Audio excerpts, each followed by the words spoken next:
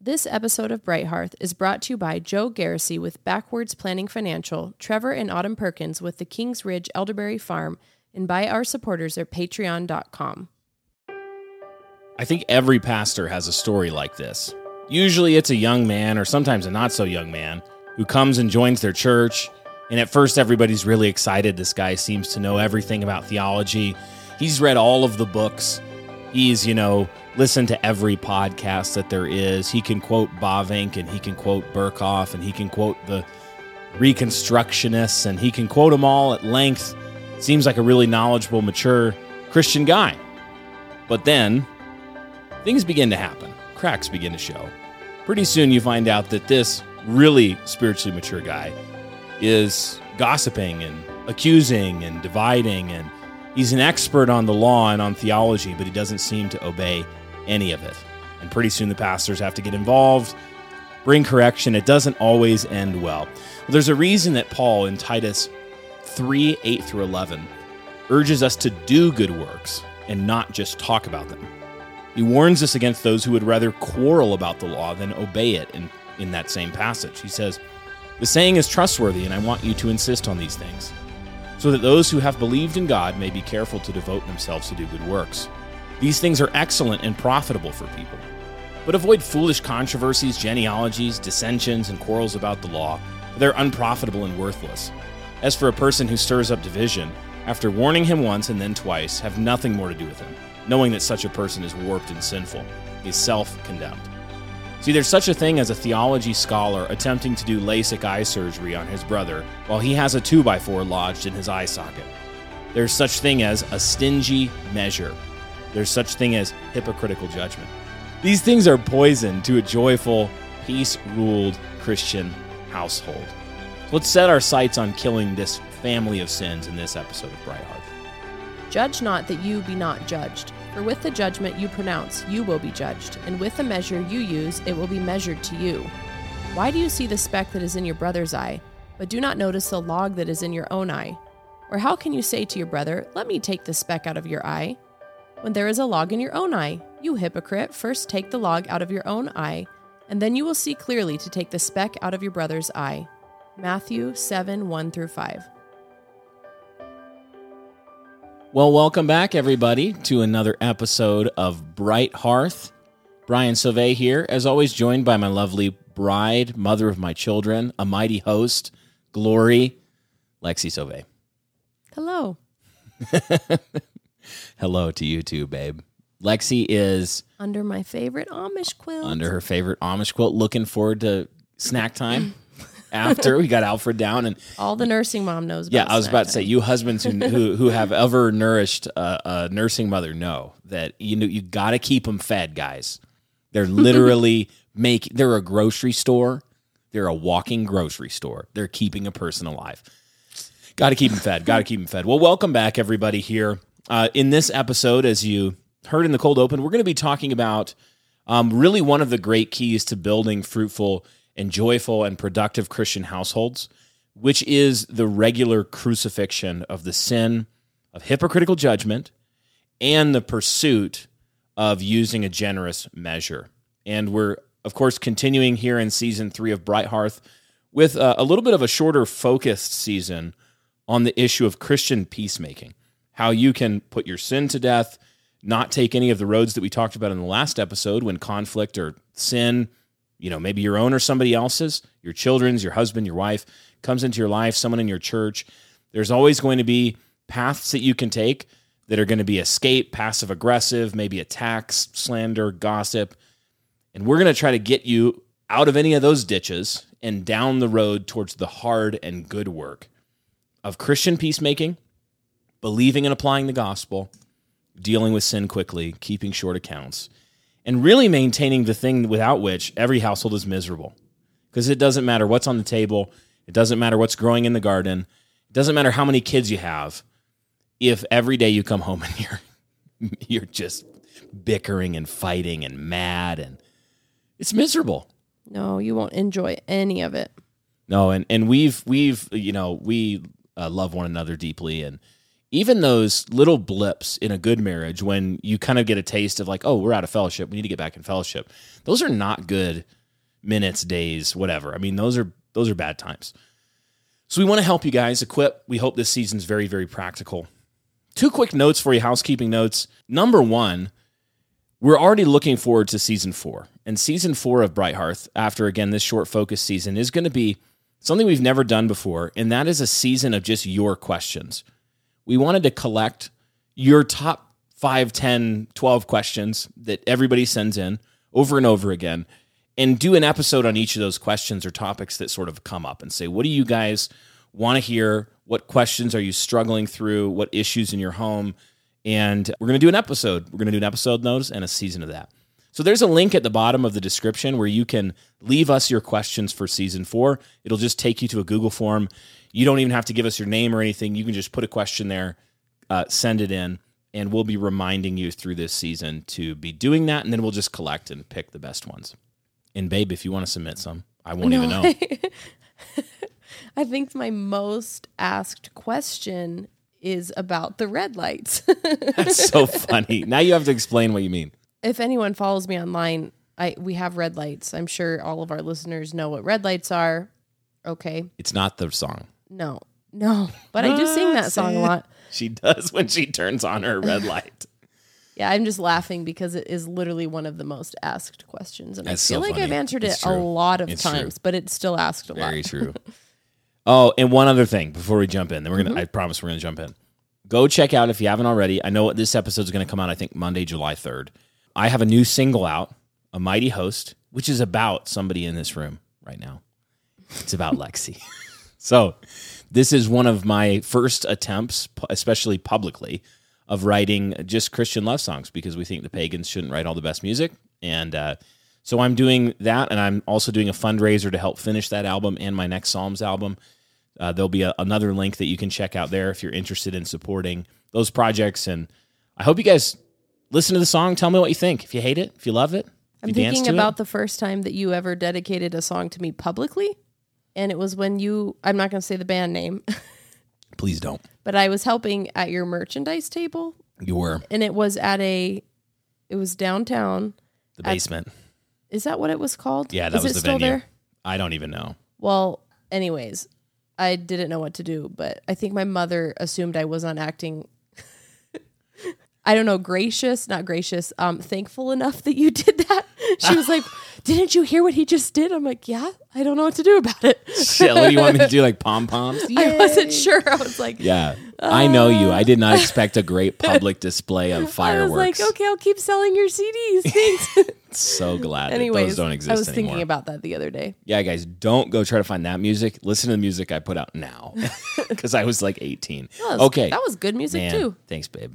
Lexi, there's a song on the album actually that I'm working on that is about how Lexi would fall asleep to my songs when we were dating. You've always been a good songwriter.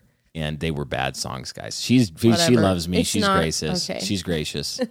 I love it. Well, okay. Anyway, let's get to the meat of it.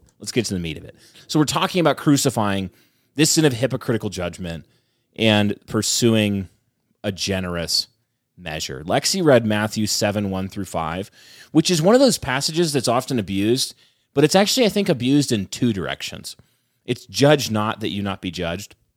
That's how it opens. With the judgment you pronounce, you will be judged. The measure you use, it will be measured to you. The speck and the log. And so a lot of times you hear the pagans will take this verse, and whenever Christians say, repent of your sin and trust in Christ, stop being, promiscuous and fornicating and homosexual and whatever else it is, they say, well, man, didn't you? Jesus said right there, hey, man, judge not. And so obviously that's one ditch that you can fall in. But there's another ditch here, which is to actually miss the point of this passage, which isn't really about, hey, don't ever judge. It's actually about how to see clearly so that you can judge rightly. It's actually how to see clearly so that you can judge your brother in a helpful way out of love, or your sister, and how to get your own, as Pastor Toby Sumter recently said in a sermon in our church, how to have clear eyes and a clean heart. Clear eyes so that you can see clearly, you're not the blind leading the blind, and a clean heart before the Lord. Our friends Trevor and Autumn Perkins own and operate the Kings Ridge Elderberry Farm in east central Indiana. They believe, as Psalm 24:1 says, "The earth is the Lord's and the fullness thereof." From the antioxidant and vitamin-rich berries to their knowledge of plants and soils and the ridge where their plants are cultivated. They grow American elderberries because their berries have higher quantity and more stable antioxidants than their European counterparts. The Kings Ridge is a quality-oriented family farm focused on building Christendom. Whether you need tasty elderberry syrup or want the highest quality, fresh frozen juice or berries for making syrups, jams, pies, or wine, don't buy dried European elderberries and support the global economic agenda. Visit tkrfarm.com and purchase your elderberry needs from the Kings Ridge Elderberries. That's tkrfarm.com or click the link in the description of this episode.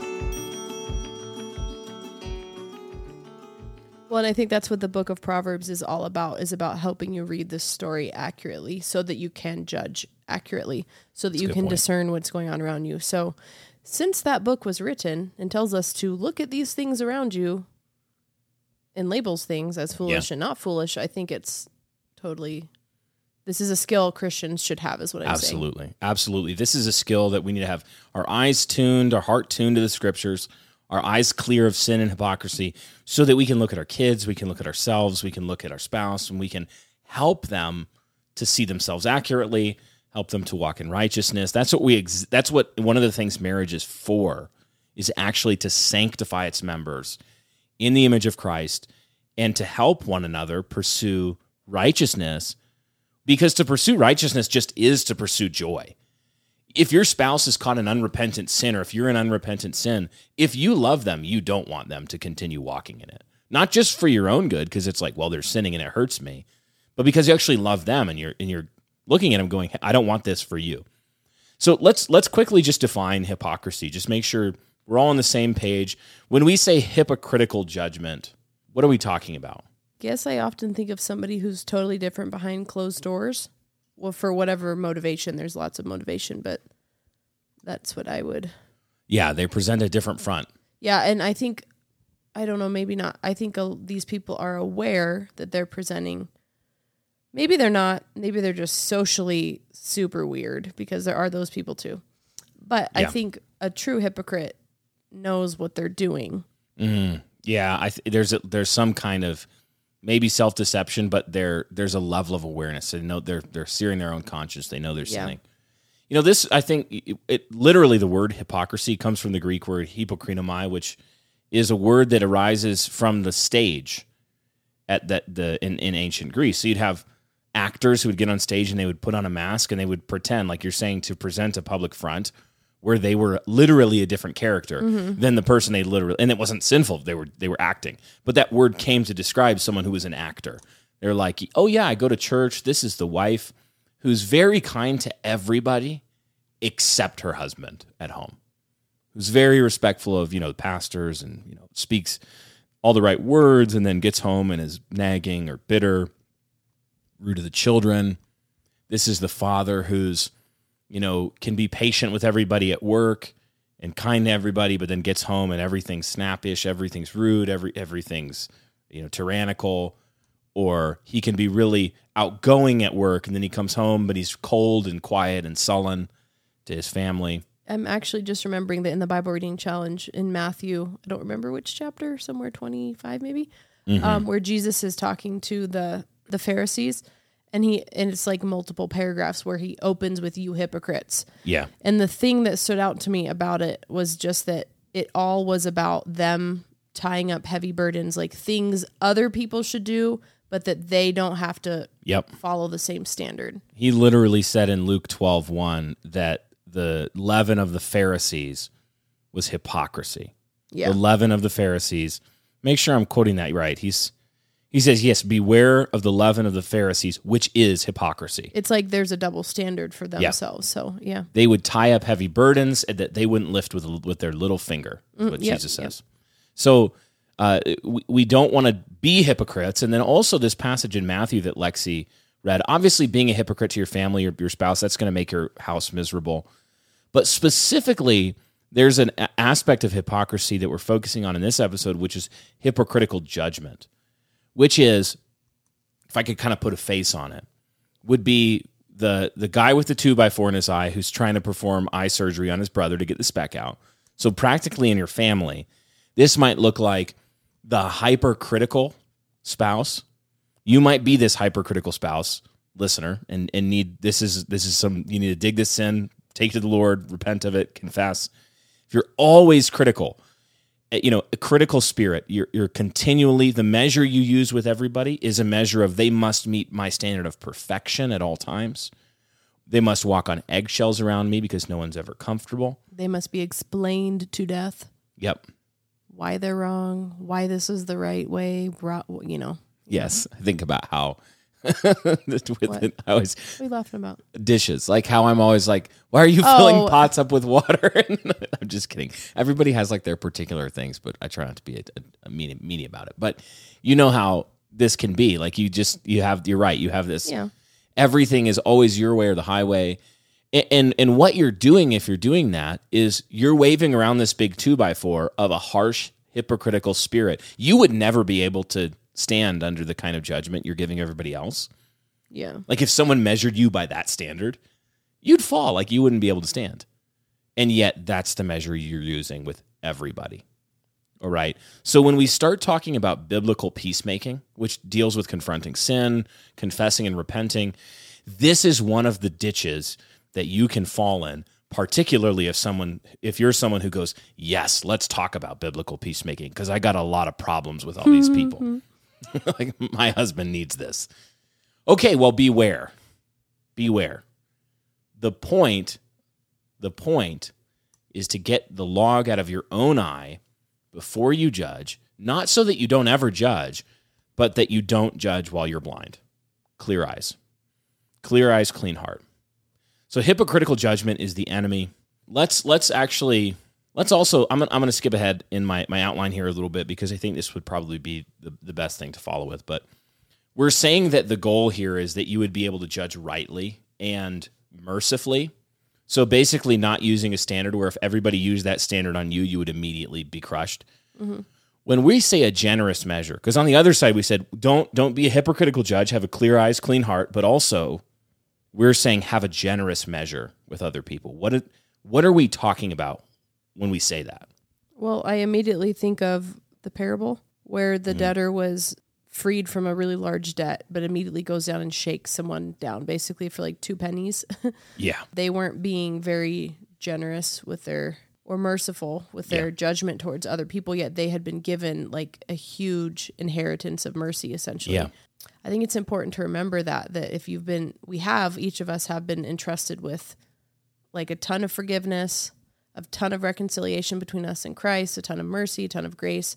Yeah. And so that should really change the way we view our own sin, but also the sins of others around us so that we can actually, because you can't reconcile without mercy. Like there's no way for that to happen. So if you really want to reconcile with somebody or you want to see them at peace with Christ and you're confronting their sin, there has to be mercy involved. Yeah. So I think practically, I've said this in other places before, but like I really, really know when there's a difference and I'm confronting somebody because I'm genuinely broken for their sin and I want to see them out of the sin versus I'm confronting them because I have to, or I'm frustrated or someone's put me up to it, or, something like that. There really is a difference. And, there's times that you do still have to do that out of obedience because it's the right thing to do at the right time. But I know that there's a difference, like when God's supernaturally providing me to be merciful towards somebody. Does that make sense? Yeah, absolutely. So maybe some practical questions to draw this out a little bit more with a generous measure. What would be some examples that come to mind maybe for a wife in her everyday life with her husband and with her children, maybe with her friends in church? Some examples of what would a generous measure look like? Mm-hmm. What would a stingy measure look like? I think something that keeps coming up for me recently is just understanding people's paths. Like it doesn't give an excuse for their sin, but it does help. It helps me like get in their shoes, I guess you could say. Yeah. So that I can be more merciful and understand, also know how to better talk to them about their sin. Yeah. Because if I don't always understand where someone's coming from, I'm not going to understand how to help them see correctly, like you're saying. That's absolutely right. Yeah, and so for like with a child, they have like, I loved what Pastor Toby said about they're just like dropped here. They don't know anything about the world. That was so why was do so you good. keep asking them, why do you do that? They don't know why. They don't know anything about this. Yeah. So like really understanding that kids really do need a lot of talking to because they're learning about the world for the first time. That's the like atmosphere and situation they're coming from. So it can help me be more merciful and less frustrated towards redundant, repetitive parenting, I guess. Yeah, that's a great point. Does that make sense? Yeah, like when you know where they're coming from, even with a friend, because what you find is that when all of us are trying to get to the ideal, which is the likeness of Christ formed in us by grace and through faith. That's 2 Corinthians 3:18. We all with unveiled face, beholding the glory of the Lord, are being transformed from one degree of glory to another into the same image. And this comes from the Lord. So it's 1 degree at a time. And that does mean that there are going to be people in your life. Your children are a great example because they're dropped here way farther degrees away than you hopefully are. Yeah. Right? They're like this brand new thing. But your friends are going to be the same way. Your husband or spouse, hopefully you're not unequally yoked in the sense that like they're saved for 10 minutes and you're a mature saint. That would probably get some premarital counseling, folks, before you get married. But yeah, like you have to recognize where they're coming from so that you can go, oh, the sin they just sinned was totally real, 100% real. But I also know that they came from a drunk, abusive father. They were saved 2 minutes ago. I'm not going to treat them with the same. I'm going to give a generous measure. And I'm going to say, if that was me, how can I love them as I would want to be loved? Yeah, what kind of patience? I don't mean this in like have solidarity, sympathize, like all of that. The biblical principle that I think of actually came from Instruments in the Redeemer's Hands, which is a really good book for biblical. That Tripp? I don't remember. I think it's Ed Welch, actually. Okay. But he was talking about how Christ incarnated to us. He came down into our situation to better help us. And so that's what we can do when we're counseling others or confronting them or whatever, parenting them, is we can incarnate love by thinking and like getting down on their level, essentially. Yeah, not the empathy whirlpool where you're like, I'm going to get sucked down and feel the same feelings they're feeling. Like, oh, they're really angry. If I'm going to identify with them, I better get angry too. No, but we have a sympathetic high priest who has suffered the same weaknesses we did. He took on humanity.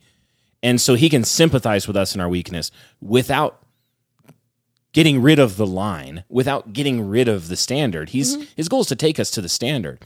So a generous measure is simply when Jesus draws this correlation very directly. This is a straight line in Matthew 7. It's a straight line in Matthew 5. It's a straight line in the Lord's Prayer.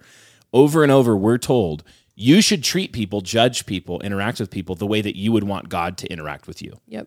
That's why he says, when you forgive people the way that you want God to forgive you. I mean, Jesus literally teaches us to pray that. I was just thinking of that. When you pray, I love that we pray the Lord's Prayer so often because it's such a good reminder of you're first asking to be forgiven, and then the prayer talks about forgiving others.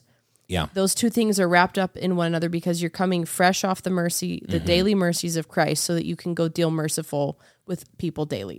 Yeah. What would it look like, do you think, to have a stingy measure with your husband or with your spouse as a wife?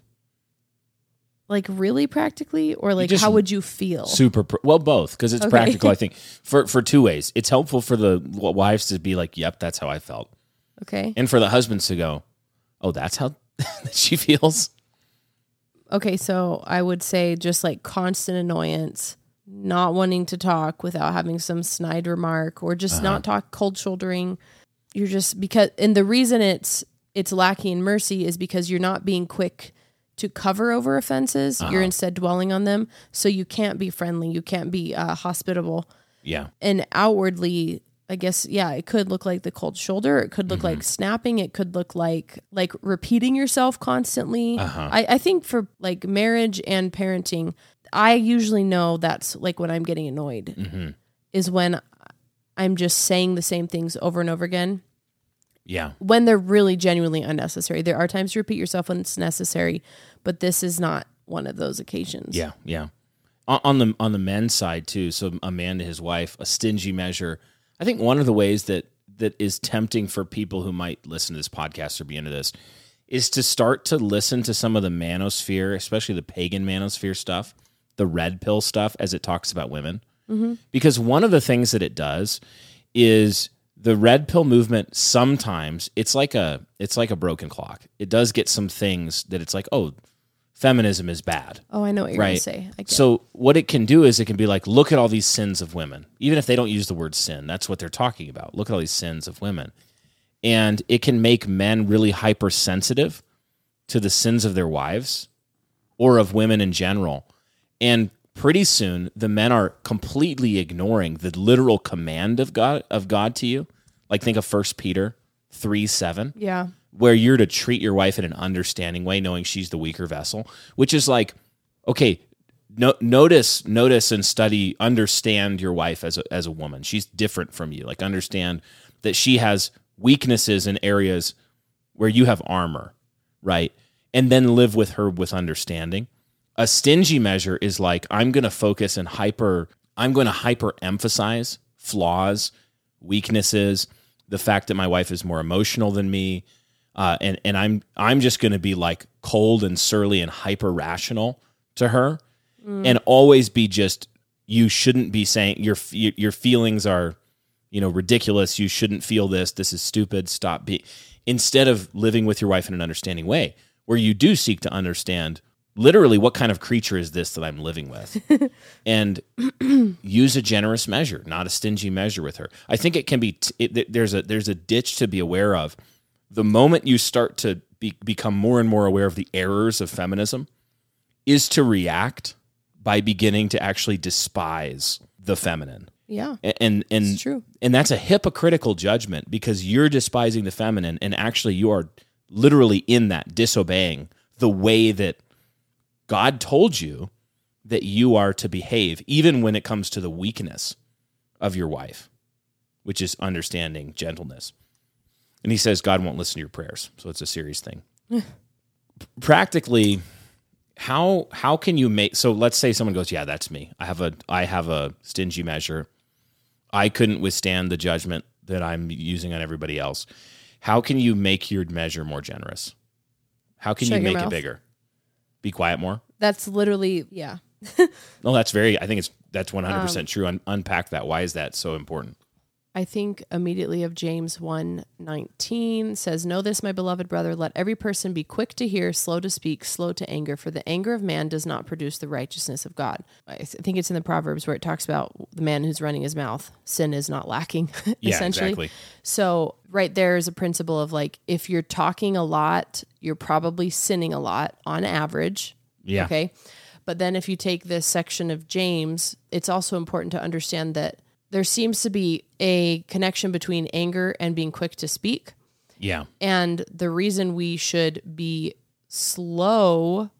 quick to hear and slow to speak is because it's not actually our anger that's going to change the situation, that's going to make it more righteous. It's not you nagging your husband that's going to make him finally like want to lead catechism at night. It's not your frustration at your kids' like forgetfulness. It's going to make them suddenly clean up their room every Monday morning. That's not how it works. I think that's a great point, because I think when you are in this state of being stingy and having a very hypocritical judgment, because you're being hypercritical, hyper aware of everybody else's fault, and it's making you increasingly blind to your own faults. I think it is true that speaking less is very important, because how are you imposing your hypercriticality? It's usually going to be through the quip, the word, the tone, the snapback, the sarcastic rejoinder. Well, and James 1 has been such a helpful chapter for me for years, but it is interesting that the solution farther down in the chapter is that it's not about our words. Our words are to be quiet. We're to be doers of the word. Yeah. It's like, that's what the correction is. You need to be quiet and quit trying to assert your wisdom into the situation, and you need to instead obey. Yeah. Yeah. Do you desire to be financially shrewd for the sake of your family and future generations?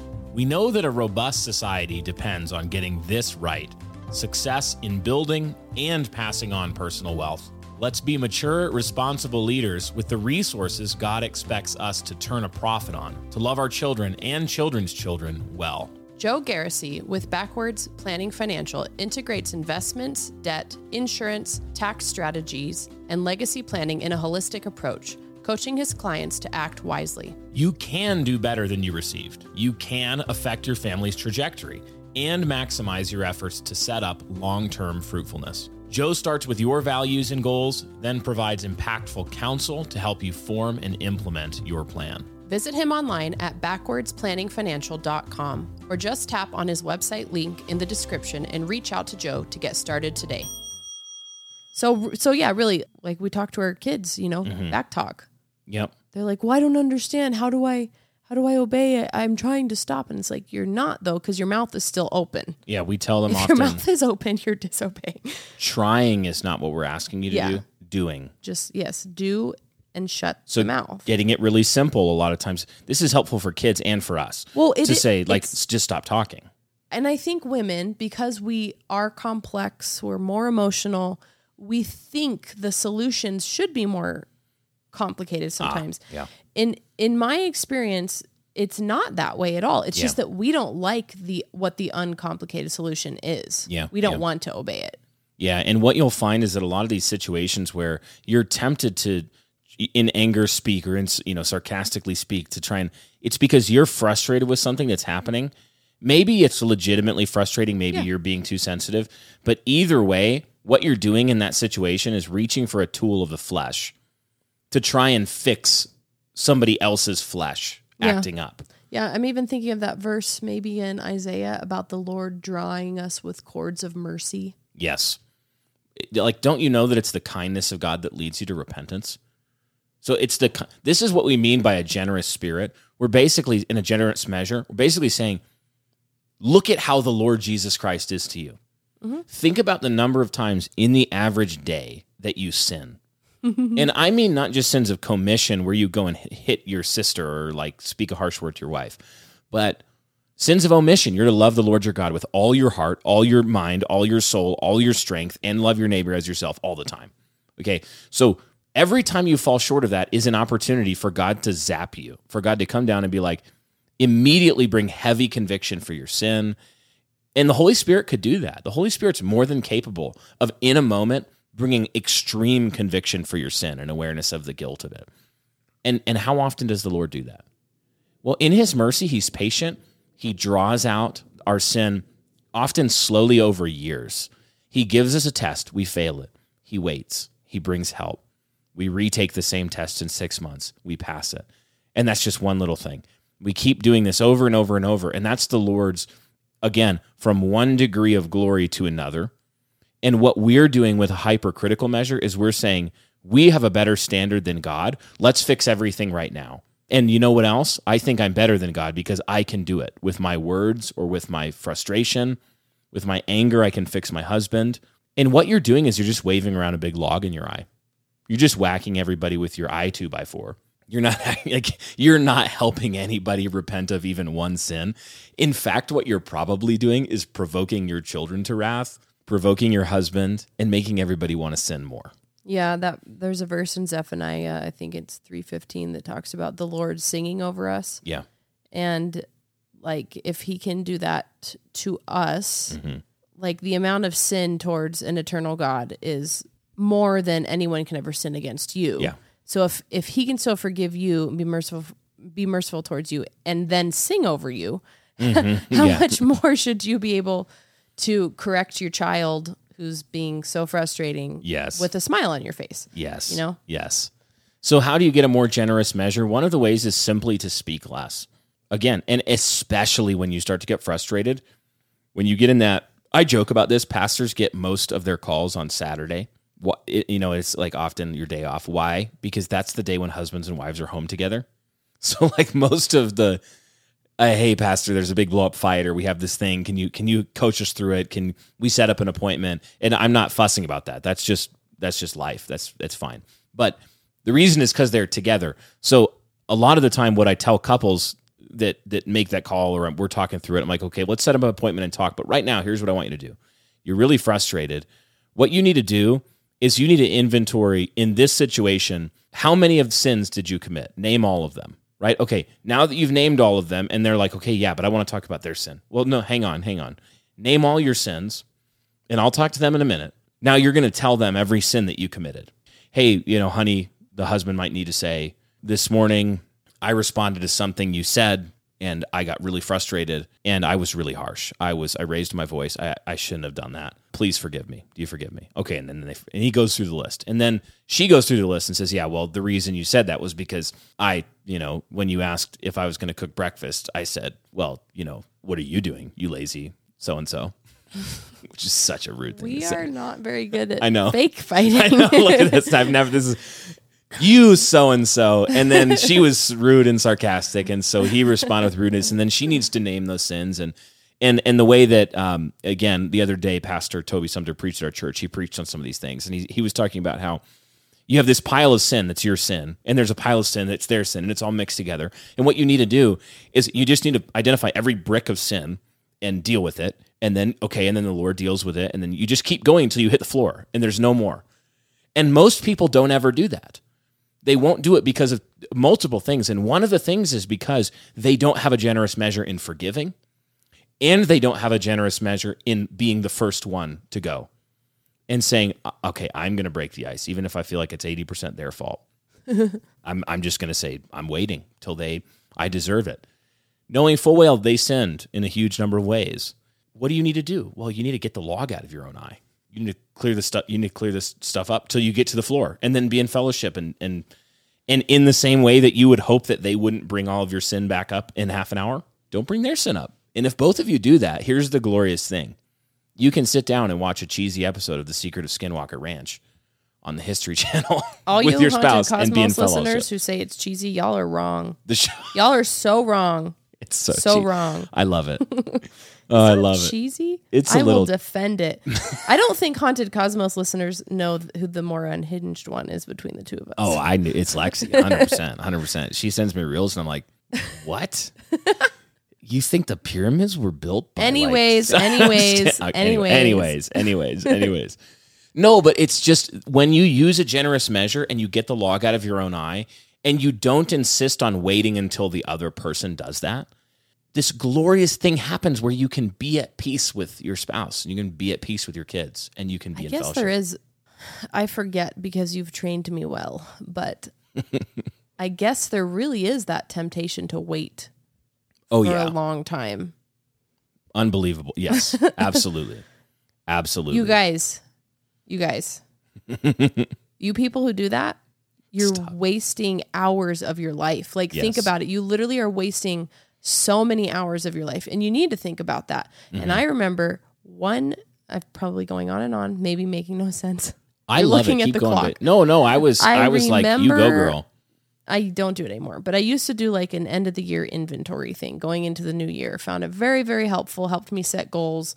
Now Misty helps me set goals. Misty Winkler.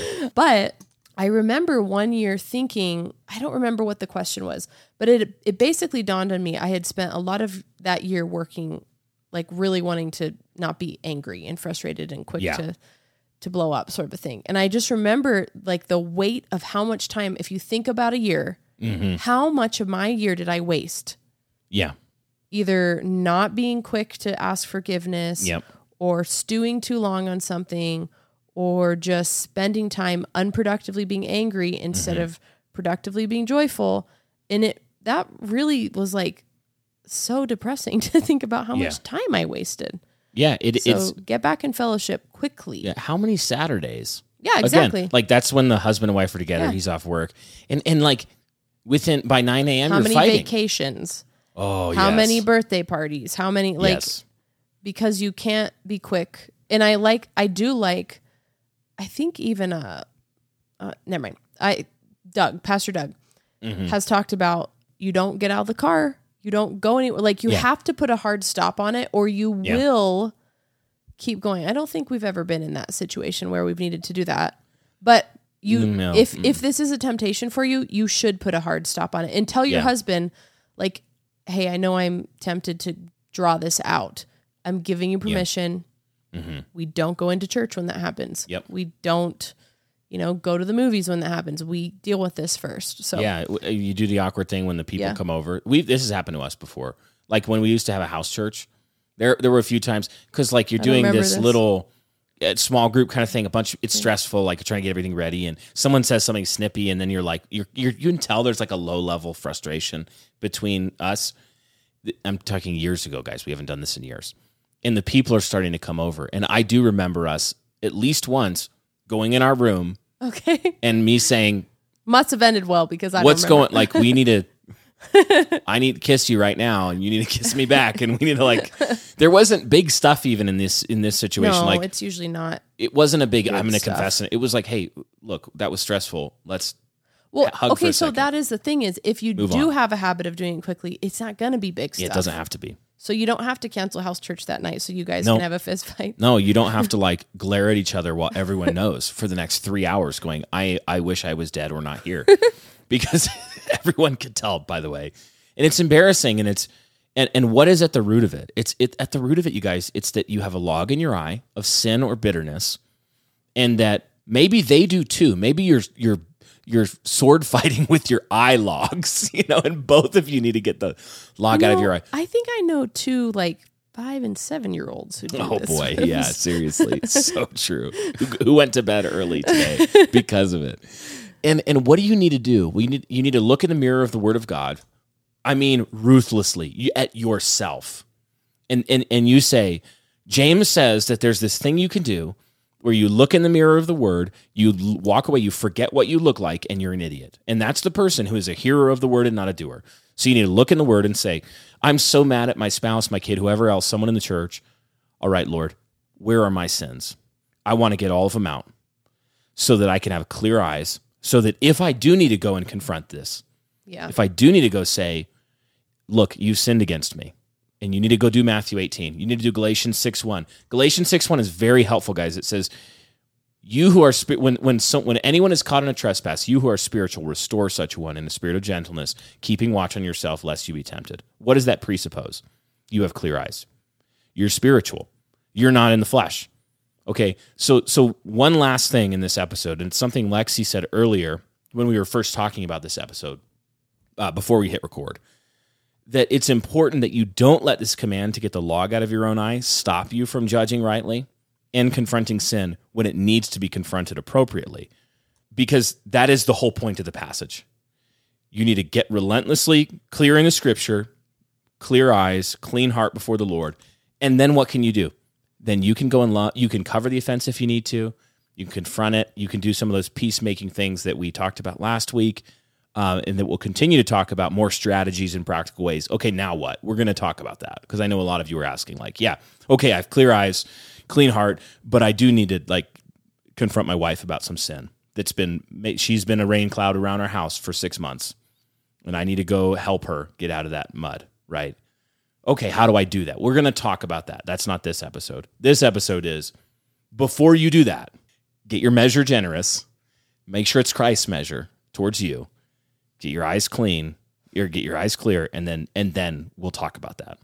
So when you said that, you did mention there's a certain type of person who will hear some of this, and they will make a mistake. So I want you to just explain that a little bit more, because I thought that was really good insight about the overly introspective. Yeah, this is me. This is me when there's like hard confrontation. I wouldn't even say confrontation. I can become overly worried. Like if I'm confront them now, I struggle with that sin. So I'd just be a hypocrite going and doing that. And anybody who's been a pastor's wife for any amount of time knows that you often find yourself in a lot of hard, awkward counseling situations. Yeah. And so if you just disobey this, then you're not going to be helping anybody. You're not going to be helping yourself actually deal with the sin and put it away like the passage says to do. But you're also not going to be loving the person you need to be confronting. So I just think that's a warning. Like, if some of you guys know that you have more of a tender conscience when it comes to being really quick to feel conviction or sin, overly zealous in lots of ways. Understand that sin can be parted from, so that you can go and do the next good work of confronting someone in love. Yeah. We're not talking about like, oh, I you know what? I did that same sin this year. I can't confront. No, we mean like, That's what I would do, though. 100%. No, that's what I would do. There are people that have a sensitive conscience, it can be really good because they are tuned in. Like they don't struggle with the other ditch of hypocrisy where they're yelling they're waving their 2x4. They're actually overly introspective, always like staring at their own eyes in the mirror, going, "Is there a speck in my eye? Is there a speck? I felt one earlier. I had one last year. I can't help anybody else." And the thing is, no. A lot of the time we need those people to do Galatians 6 because they are spiritual. Like they really are repenting of sin and remember that Christ's righteousness is with you. That makes me sound way holier than I am. We can also be the straining of gnat type people. 100%. Like there's multiple ways. But don't let this exhortation, having a generous measure, keep you from talking to your spouse, having, with your children, with friends in the church, doing Galatians 6, doing Matthew 18. We need, that's the immune system of the church, is one another, helping one another to follow the Lord. And so our exhortation in this episode is clear eyes. Lord, I've looked in the mirror of your word by your grace and through faith, repented of the sin so that I can see clearly to help my brother, whether I then see clearly that was an offense to cover, or I need to do what we'll continue to talk about in this season, which is biblical peacemaking through the means of the gospel and a clean heart before the Lord. I just thought of something that if you consider on average the people that identify in the U.S. as evangelical Christians, the number of them that actually practice Matthew 18, they probably actually, most Christians, air quotes, do probably fall into this other boat of like, oh, I can't judge because, Jesus says not to judge, and I'm a hypocrite, so. That's the judge not ditch where it's like, oh, judge not, and I didn't keep reading. Because the whole point of the passage is actually to teach you how to judge rightly. Yeah. It's to teach you to be a king. That's a really good point. It's to teach you to be a queen. It's to teach you how to be a royal priesthood and a holy nation and a people for his own possession who know good from evil and know how to reflect the Lord and know how to help one another in love, do the hard things, have hard conversations, and be soft people because of it. So if we're not doing that, then we don't adequately understand the gospel and we're not obeying the Lord. So we hope that the rest of this season, guys, as we continue, is helpful and practical in demystifying some of these really basic 101 peacemaking things that our sin tends to complicate, our cowardice tends to complicate. We want to help you get out of these ditches, get back into fellowship, stop losing your Saturdays, stop losing your evenings, stop spending weeks surly at your husband or at your wife or your children. Get back into fellowship. It reminds me of those productivity apps that basically tell you like, you've lost 2.7 hours today scrolling social media. Yeah. We need one of those. We need a shirt, a Bright Heart shirt. Get back your Saturday. Repent quick. You've lost 3.7 hours today being a huge cow. Oh, gosh. That's being a bitter cow. Okay. Somebody make us that shirt. Send it in. Remember to send us your questions for the next season. This could be about anything. Holistic health. It could be about home decor. It could be about the marriage bed. It could be about husband stuff, wife stuff, kids stuff, parenting, education, church. Productive Christian household. We want your questions. The big, broad topic. Titus 2 stuff. So send it in there. There's a link in the description to that Google form, and I'll post it on my Twitter and stuff as well, so you can check there. Thanks to everybody who's been supporting the fundraiser for the next couple albums. That's a big deal in our house, getting this music out. It's one of the overflows of our house, and we literally couldn't do it without you guys. I think I looked last week at the numbers. To fund both of these albums, if everybody who normally within a 30-day period, every unique person who listens to my music in a 30-day period gave $1, it would fund the whole album. What do you mean? It would fund all of it. What do you mean every unique person? Every unique person. I mean, like you've listened to my songs 100 times. Okay. I don't get 100 new listeners from that. Just one. Oh, okay. Like, you know what I mean? Like Joe and Cindy and got Lucy, it. You know, if everybody who enjoys it chipped in a little bit, we'd get it done. And, okay, that makes more sense. And make some, because guys, like one of the whole points of the Productive Christian Household, the reason I'm sharing this here on Bright Hearth isn't just because it happens to be a thing people listen to, but it's a productive. This is one of the things we do. Christians should be about beauty and excellence, and that's one of the reasons why I put so much work and money even into making what I hope is excellent Christian music that is written well, produced well, that will edify you and your household. And particularly this album that I'm working on, Hearth Songs, is really about demonstrating artistically and musically the glory of the ordinary Christian household and marriage and children and parenting and love and all of that. That, let's be honest, Christians write a lot of Christian music, but we tend to get dominated by the pagans when it comes to like love songs. So yeah, I'm you were talking about how a good love song should tell a story, and it got me thinking about all the horrible country songs that are just about picking people up at a bar. Yeah, do you remember that one? Yeah. Well, I walked in the bar. Yeah, that's the one I'm thinking about. I said, "Girl, what's your name?" We